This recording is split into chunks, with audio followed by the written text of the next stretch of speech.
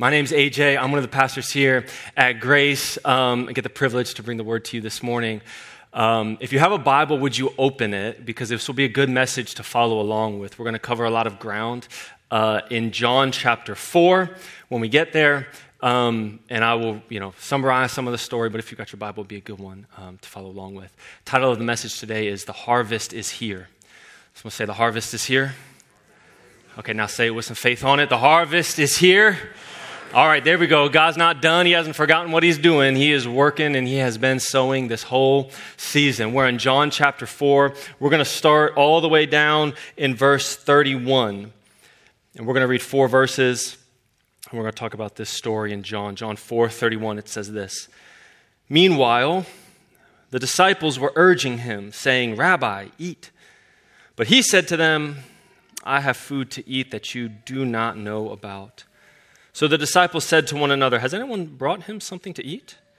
And Jesus said to them, my food is to do the will of him who sent me and to accomplish his work. Do you not say there are yet 4 months, then comes the harvest? Look, I tell you, lift up your eyes and see that the fields are white for harvest. Amen. Amen. Let's pray. Holy Spirit, I thank you for your presence in this room this morning, and we just jump into the stream of you ministering to us. So, Father, help me get out of the way that you might be seen and glorified this day. Amen. I kind of dropped us in the middle of a story. If you ever watch like a Marvel movie, it's like the first scene of a Marvel movie. You just, all of a sudden, there's action, stuff is happening, people are saying things, they're chasing something, you don't know what's going on or why we're here, but you love it.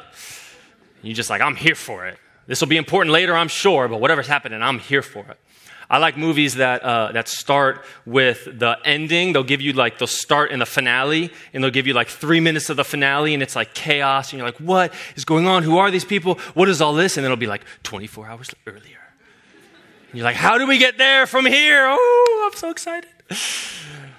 I'm trying to do that this morning. We'll see how it goes, but we're going to start at the end of the story, and then we're going to go back until the beginning of the story and see how we get to where we started from. This is the end of the story of the woman at the well. If you've been in church for a while, you probably have heard this story, the story of the woman at the well. A couple things we need to know as we talk about the woman at the well. The first is that this is a story that takes place in Samaria. And if you've been around church or you were here a couple weeks ago, Pastor Corey was preaching on Open Eyes. He talked about Samaria. A lot of us hear Samaria, we think of the Good Samaritan. We think Samaritans are good, noble people, but that's not the context of this story. That was an illustration Jesus used to kind of shock people. We know that there's a long and disagreeable history between the Jewish people and the Samaritans, and it goes back 500-600 years, like 2 Kings, Old Testament level grudges between these two people groups. It was racially driven. Samaritans had intermarried with other tribes and people groups, and so they were seen as less than by the Jews. They were called some awful names by them. They didn't want anything to do with this people group. They thought that their version of faith, although it was shared to some extent, was different and therefore for sullied and therefore less than. In fact, in Ezra, the Samaritans offer to help rebuild the temple. And the Israelites say, no, thank you. We actually don't even want your help. And so the Samaritans, they go build a temple up on Mount Gerizim. And the Jews build their temple in Jerusalem. There's long shared animosity between these people groups. And here comes Jesus and his disciples in John 4. They're heading from Judea, which is in the south, up to Galilee, which is in the north, and right there in the middle, Samaria. So why go through Samaria? If you don't have to, if you know the people there are no good, if you've got no business in Samaria, why go through it? Certainly there are routes around Samaria. Certainly you could avoid it if you had to. But it says in John 4:4, Jesus, he had to pass through Samaria. Had to do it. He had to go through Samaria. There was something going on there. Jacob's well was there. Jacob of Abraham, Isaac, and Jacob, the father of the 12 tribes of Israel. He had a well that was there in Samaria. His son Joseph, remember Joseph? He had the Technicolor Dreamcoat. Joseph, his burial site, we think is somewhere near this space. There's this rich, shared history, and yet this great, deep animosity. And Jesus says, yeah, we're going to go through that place. Come on, guys. Let's go together. You know, sometimes we have to go through difficult places to be in the purpose of God. Sometimes we have to go through undesirable places to be in the purpose of God. Sometimes we have to go through some places we'd really rather not go, but God's got a reason for us to be there. One preacher said it like this. I didn't come up with this, so I'm not going to try to steal it, but I will share it with you. He said, we all have a Samaria. In fact, we all have some area of our lives that God might be taking us through. We all have some area of our past, some area of hurt. We all have some area of pain or of issue. And Jesus is saying, I'm going to take you through some area of your life because I got purpose for you in Samaria. I didn't come up with it, but it's good. Here's what you can know for sure. If Jesus is leading you through Samaria, he's got purpose for you in Samaria, and he's going to be there in Samaria with you. So let's find out what Jesus does in Samaria, because if you've gone through Samaria, some of y'all going through Samaria right now, it can be exhausting going through Samaria. Anybody tired? You don't have to raise your hand. You're tired? Tired of dealing with the same people? Tired of dealing with the same job, same family, same sin battle? Tired of just being tired? It says Jesus was tired. It says Jesus, wearied as he was. Ain't it good to know Jesus gets tired too? Jesus, wearied as he was, he makes his way to Jacob's well with his disciples and he sits down. He says, I'm going to rest here. You guys go on ahead. Disciples run off looking for food. They're going to grab some lunch. And Jesus sits on Jacob's well and a woman approaches. It says it's midday. It's about noon. Oh, it says it's the 6th hour, which means it's about noon. And this woman comes, Samaritan woman, and Jesus says, would you draw me some water? And she goes, how is it that you, a Jew, would talk to me, a woman of Samaria? Like, what do you want from me, man? Like, what are you after? Why are you talking to me? What is this about? And Jesus says, if you only knew who I was, good night. If you knew, if you had any clue who you were talking to and what the offer on the table was, you would be asking me for living water. And she goes, you don't even have a bucket. How are you going to get this water? But you got a well better than Jacob's well? You think you're better than Jacob's well? And Jesus says, listen, if you keep drinking from the same sources, you keep returning to the same well, you're going to keep getting thirsty. I'm trying not to preach through every verse of this, but let me tell you what. If you keep drinking from the same sources, same news sources, media sources, same people, same places that you think fill you but yet leave you unsatisfied, leave you feeling some kind of way afterwards, and yet you have this just impulsive instinct to return to that source, Jesus is saying, you keep going back there. It's going to keep leaving you empty. You're going to keep coming back thirsty. But I've got something for you, a well of water, a spring of life. You'll never be thirsty again. She goes, give me some of that, so I don't ever have to come back here to this well. You see, this woman came in the middle of the day, which is not the time that you go to the well. You go to the well, if you're a type A person, you go the night before. So you've got your clothes laid out in the morning, you've got your buckets of water ready for the day, and you are organized and planned and prepared. If you're me, you go to the well in the morning on your way to work because you forgot, and you got to stop by and try to get the well water and get it back to the house so you've got water for the day. The one time you don't go to the well is in the middle of the day when it's hot and there's other stuff going on. But this is where this woman was. Why? Well, we know her story from this story. She didn't want to be seen. She didn't want to be interacting with the people. You could probably stretch it so far to say that the other women in the village probably didn't treat her too kindly. She wanted to be alone and unseen, and yet Jesus sees her. Doesn't he always? Jesus sees her. Give me some water. Why are you talking to me? Man, if you knew who you were talking to, you'd be asking me for water. You don't have a bucket. Listen, you keep drinking from the same sources, you're always going to be thirsty. And she says, I want that water, so I never have to come back here. If you got a way out for me, I'm taking it. Give it to me. I want it. And Jesus pivots the conversation because he is awesome. Jesus goes, go and get your husband then.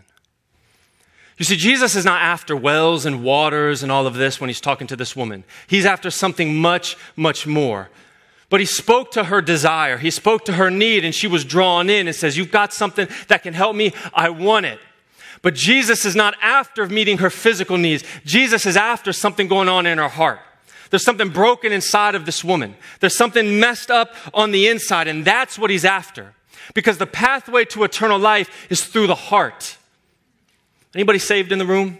A little hand clap for Jesus? Okay. Hallelujah. It's a wonderful sound. Wasn't there a time, and aren't there many times, maybe even just during this moment we just had during worship, where your heart's affections are stirred and you're reminded of the love God has for you and your love for God, something on the inside, some place of past hurt, some place of past sin that has been healed, redeemed, or forgiven. And you go, God, I love you. I thank you. I'm so glad you are with me and that I am yours and you are mine. Because the pathway to eternal life is through the heart. It's not just meeting physical needs. So this woman says, you got water that makes me never have to come here. And Jesus says, go get your husband. She says, I don't have a husband. Now, some commentators have said that it is might be evident that the woman at this point was a little thirsty. Strange man at the well, offering her some water, taking an interest, who now asks, you got a boo back home? I'm adding to the text. I don't know. But it just could be. I said first service, I don't want to tarnish her reputation. I believe she's in heaven and I don't want to see her there going like, you talking bad at me in the church. I heard you. So no, I'm not saying that. I'm just saying based on the evidence, her past life, there might be something more going on. So she says, I don't have a husband. I'm not married. And Jesus looks at her with that look of compassion that only Christ has and says, I know, you've had 5 husbands, and the one you're with now is not your husband. She gets knocked off her feet. She's like, this is not where I thought this was going. At first, I'm like, what do you want? Now I'm like, oh, what do you want? Now I'm like, wait, what is it? What do you want? She goes, you must be some kind of prophet. Okay, prophet man, if you're such a prophet, then why don't you tell me where we're supposed to worship, up on the mountain or in Jerusalem? You tell me, Mr. Prophet man.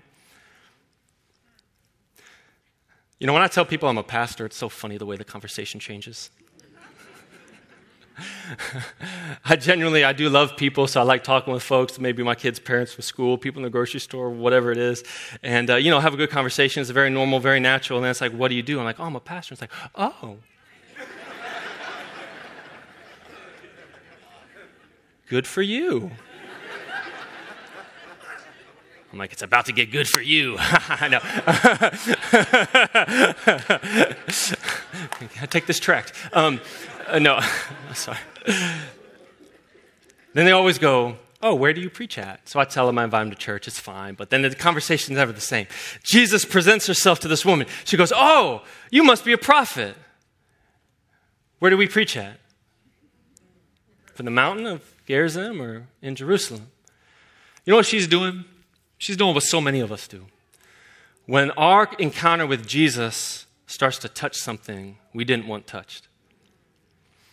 When we start hearing the words of a message that start pricking some things in our life, we start deflecting. We go, you know who this message would be good for?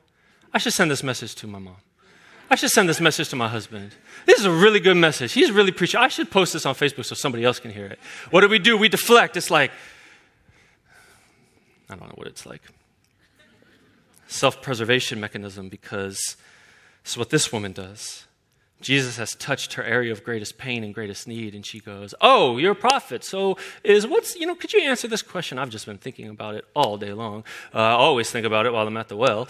Do we worship in Gerizim or Jerusalem? What are your thoughts there? Are you an Old Testament guy or a New Testament guy? What's your favorite book? What's your favorite book of the Bible? You know, if we leave the conversation at the conceptual level, at the intellectual level, it allows us to have distance from the message. We never have to get close. We never have to do anything about it. We can just consider it and think about it and ponder it. And this is what this woman is doing. Jesus has read her whole biography back to her. And she goes, is something about a mountain and some other, where we worship? Jesus is not after something conceptual in us. He's not after something intellectual in us. Now, hear me well. Yes, we need to be smart. We need to study our Bible. We need to know the truths of our theology so we have a proper framework. But at this point in the conversation, what this woman does not need is answers to the question of how worship works. What she needs is something broken on the inside fixed. And Jesus says, I'm looking right at it. That's what I want to deal with, and that's what I want to touch. And she says, no, I don't want to talk about all that. And Jesus says, listen, the time is coming. In fact, it is here. It's not about mountains. It's not about temples. It's not about what you know. It's about how you worship. And do you worship him in spirit and in truth? Because my Father knows the ones who worship him in spirit and in truth. So you can worship him in a mountain. You can worship him in your car. You can worship him wherever you want. The matter is not where you worship. The matter is how you worship. Are you worshiping in spirit and in truth? Are we here today looking for answers? Or are we here today looking for the truth? Are we here today because we're after God's heart? Because he's after your heart. He wants to deal with something on the inside of us. But the woman wants it at a conceptual level. She says, well, I know that the Messiah is coming, and when the Messiah gets here, he's going to answer all my questions, so we'll just leave it at that. And Jesus does what only Jesus can do. I imagine this is how it plays in my mind. She said, well, Messiah's coming. He'll answer all my questions. And I imagine Jesus just locks eyes with her. And in a way that only he can say it, because only he is the Son of God, only he is the Messiah, only he can say these words with absolute truth, says, the Messiah that you're speaking of, it's me. And I imagine this woman hears these words, and it's confusion at first. What? And then she plays back the conversation in her mind. How did he know about my 5 husbands? How does he know about Jimmy? He was talking about living water. Is he talking about eternal life? He's clearly a prophet. Is he more than a prophet? And I imagine her palms get sweaty and her heart starts to beat fast and she gets a little flush and it's like she's got vertigo for a moment. She's like knocked off balance because the revelation of who this man is and all of our history of a Messiah that's going to come could be standing right in front of her. And it's like just heat all over her body and she's nervous and she's buzzing. And all of a sudden it says, just then the disciples came back. Hey, yo, Jesus, we got your 6-piece with the large fry, brother. Where you want to sit and eat? Man, you won't believe what Peter said to the guy at the register. Peter out there going, oh, I'm sorry, man, I didn't see you having a conversation. Sorry about that. Anyways, we're going to sit down and eat. And I don't know how it went. That's how I like to imagine it, because I imagine Jesus locking eyes with this woman. Disciples come back. Oh, hey, fellas, yeah, I was just in the middle of a conversation. Turns and she's gone. Left her water jug and everything. Bolted. Ran back to the village. You know, there's this old saying. That's a pirate saying. First time I've quoted pirate in the church. Dead men tell no tales. If you ain't living, you ain't lying. You got nothing to say. It's true in the kingdom of God as well. Dead men standing dead in their transgressions, dead in their trespasses, they got nothing to say. But when you have been made alive in Christ, when he has done something on the inside of you, when there is some hurt that has been healed, and when there's been a revelation of who the Savior is, man, you can't help but say something. A transformed woman got a testimony to tell, and a saved man got something to say. And if God has done something on the inside of you, there's no way you can keep it there. So she bolts back to the town. And she wants to tell everybody, come and see a man who told me everything about myself. And it said the whole town began to come out. Disciples ignored her, didn't pay her any mind at all, looked right past her. It says they didn't even ask Jesus about the conversation. Why? Man, they was hungry. You ever been so hungry you can't see anything else? You are hungry. You are tired, and Samaria is a place you get through. This brings us back to where we started. John 4, verse 31.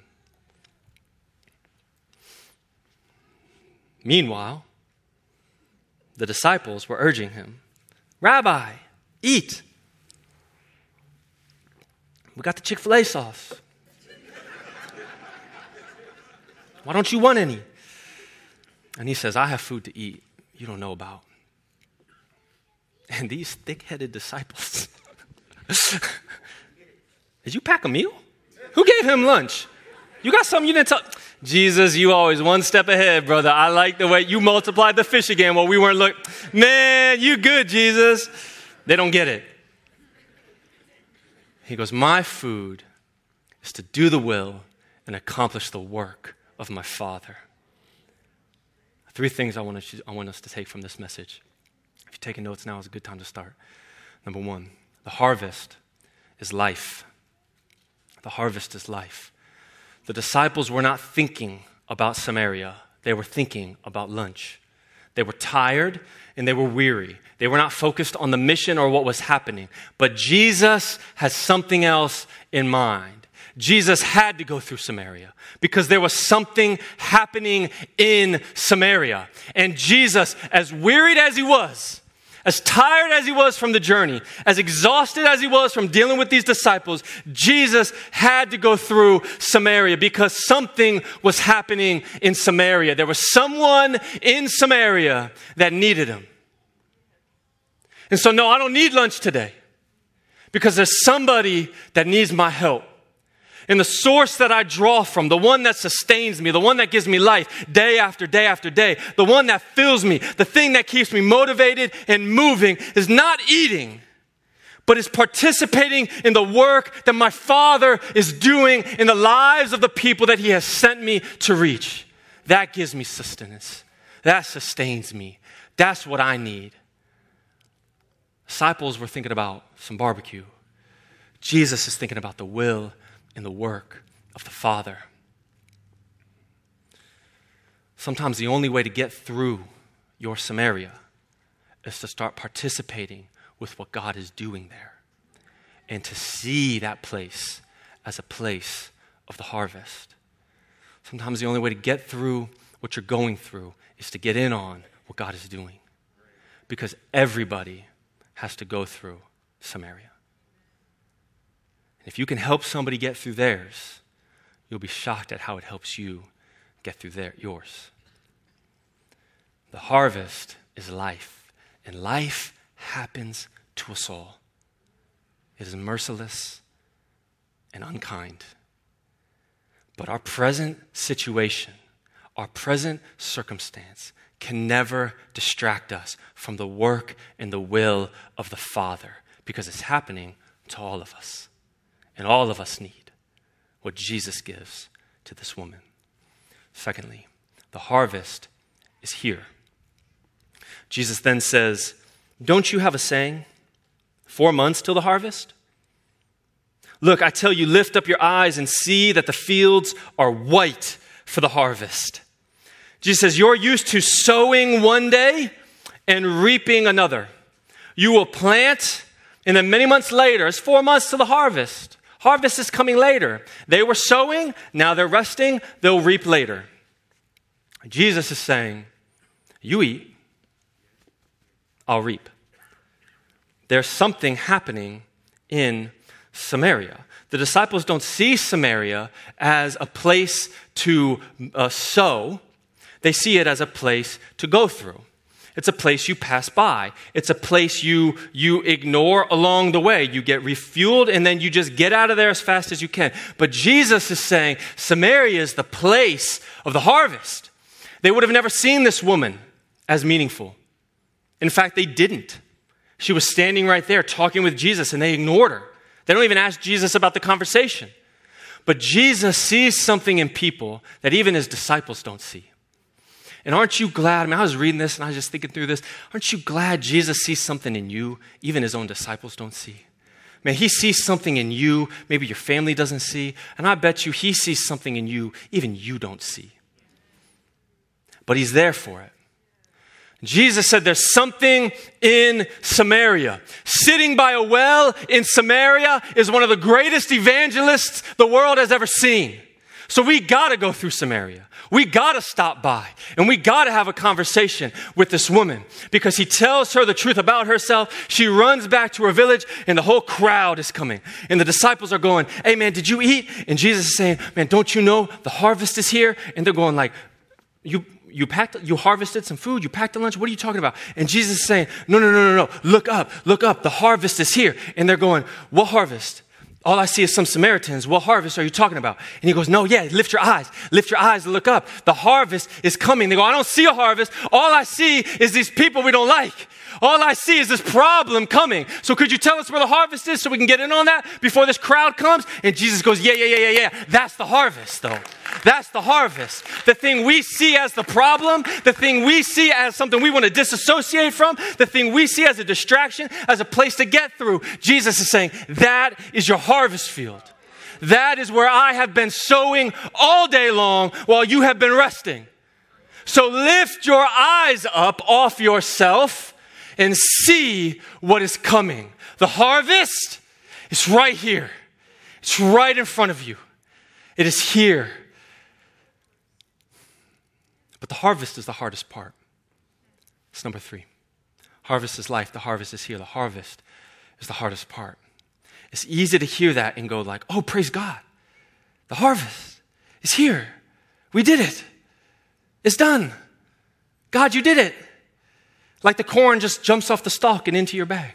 Like the apples just pick themselves from the tree. Like revival is just going to go ahead and break itself out.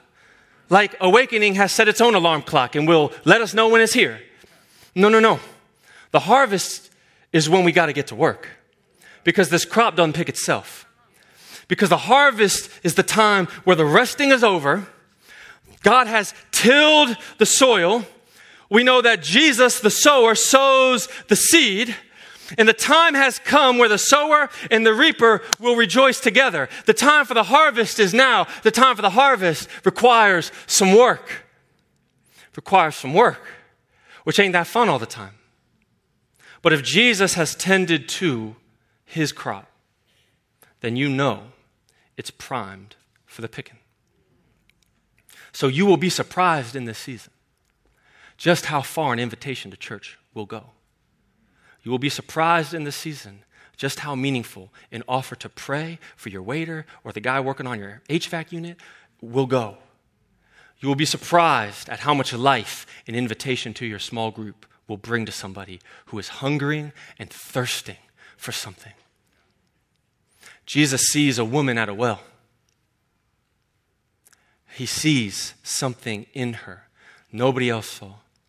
He saw Samaria as a place of purpose, not a place to pass by. And he knew that the pathway for eternal life for her and the bridge into the city and this bridge into this people group was through the broken heart of the woman. And he says, that's where I'm going to sow. And the harvest will come because transformed people tell tales. You follow those people on Facebook, found a diet plan they can't stop talking about? Yes, you do. You got those friends that now trading on Robinhood want to tell you about all their wins and all their gains? Oh, yes, you do. I'm not mad at them. Keep doing it. I'm happy for you. I'm just saying, transform people, they're going to tell the whole world about it. They're going to tell you about a man who knew everything about them, who looked into the darkest part of their hearts and diagnosed their malady and offered himself as the remedy. He says, I see you, woman. It's not that you've just had 5 husbands. You feel worthless. You feel abused. You feel used. And more than anything, you feel unlovable. But I see you. And I wonder what it takes for us to see people the way that Jesus sees them. Because the disciples had walked with him and talked with him and been with him. And the crowd comes, but they couldn't see it. They couldn't see it. So what does Jesus see that the disciples don't see when a crowd comes? Well, Matthew 9, he tells us. In Matthew's gospel, there's another account, not of this story, but a different story, but there's an account of when a crowd comes to Jesus. Matthew 9:36. And he says, or it says, Matthew writes, when he saw the crowds, he had compassion for them because they were harassed and helpless. They were like sheep without a shepherd. Jesus sits at Jacob's well, and he sees a woman who feels unlovable and worthless. And he goes, this is a woman, not with a sin problem, not with some bad habits, not just with like relational baggage. This is a woman who is being harassed by the voice of the devil who is telling her, you have no worth, you have no value, no man will ever take you, no one will ever love you, you are nothing. Don't even go around when those other women are around. You be by yourself. That's where you belong. And without the Son, without Jesus, without the voice and the true living word of God, she is helpless to do anything. How do you overcome that voice if you don't have a true voice in your ear? Church, there is no shortage of people who are right now harassed and helpless, harassed by the devil, helpless without the Son. And Jesus doesn't get fired up about that with righteous indignation. He doesn't get mad. He doesn't go on the warpath. He has compassion because he knows they're just sheep who need a shepherd. And a lost sheep wants to be led. A lost sheep doesn't want to be alone. This woman didn't want to be alone. You know that. What she wanted more than anything was to feel loved and accepted. But here she is alone. So she will grab on to any shepherd that would lead her. And she did 6 times. And it didn't work out for her once. And along comes the good shepherd, the one who leads her by streams of living water, the one who makes her lie down in green pastures. And he says, I see you, and I see what's inside of you. And I want it because I'm the one who can save your soul. And so she runs and tells the village. Jesus finishes in Matthew 9. He says, the harvest field is plenty. It's plenty. There's no shortage of people who are harassed and helpless. But the laborers, boy, are the laborers hard to find. They're eating lunch down in the village. They're on break. They're going through their areas of life, and so they don't have time for the mission. They've got to focus on themselves for a season. And so Jesus sows and reaps by himself. And he'll do it. But this room is packed full of people. And I know there's a couple hundred of y'all watching online. And what if we weren't like the disciples? What if we were like Jesus? Because what he did wasn't really that astounding. What did he do?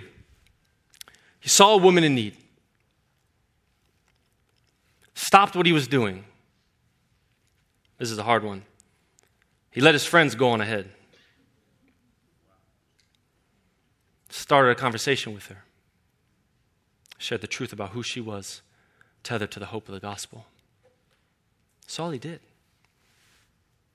So all he did was he made time for a lost sheep to lead her to the good shepherd. And revival breaks out in the city.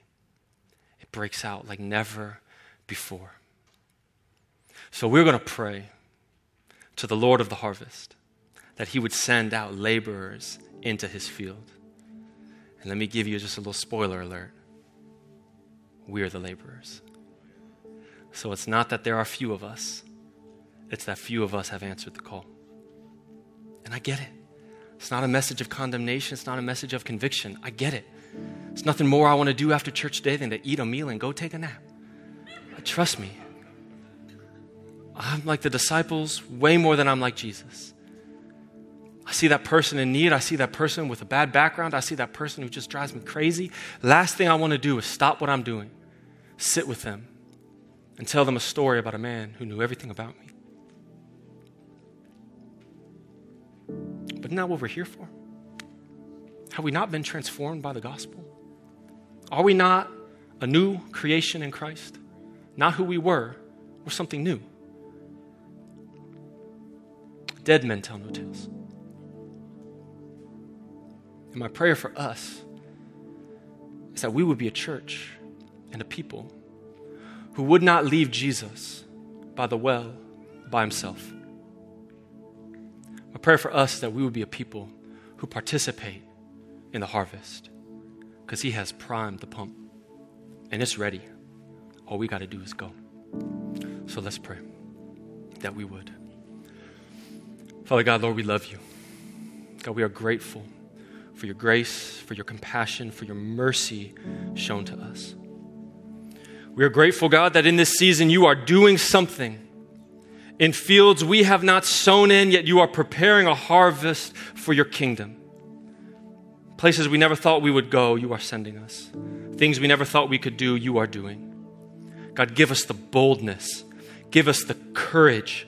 Remind us of our stories of transformation, how you have changed us from death to life, that we might be ministers of the gospel, that we might be hope in a hopeless place, that we might be light in the darkness.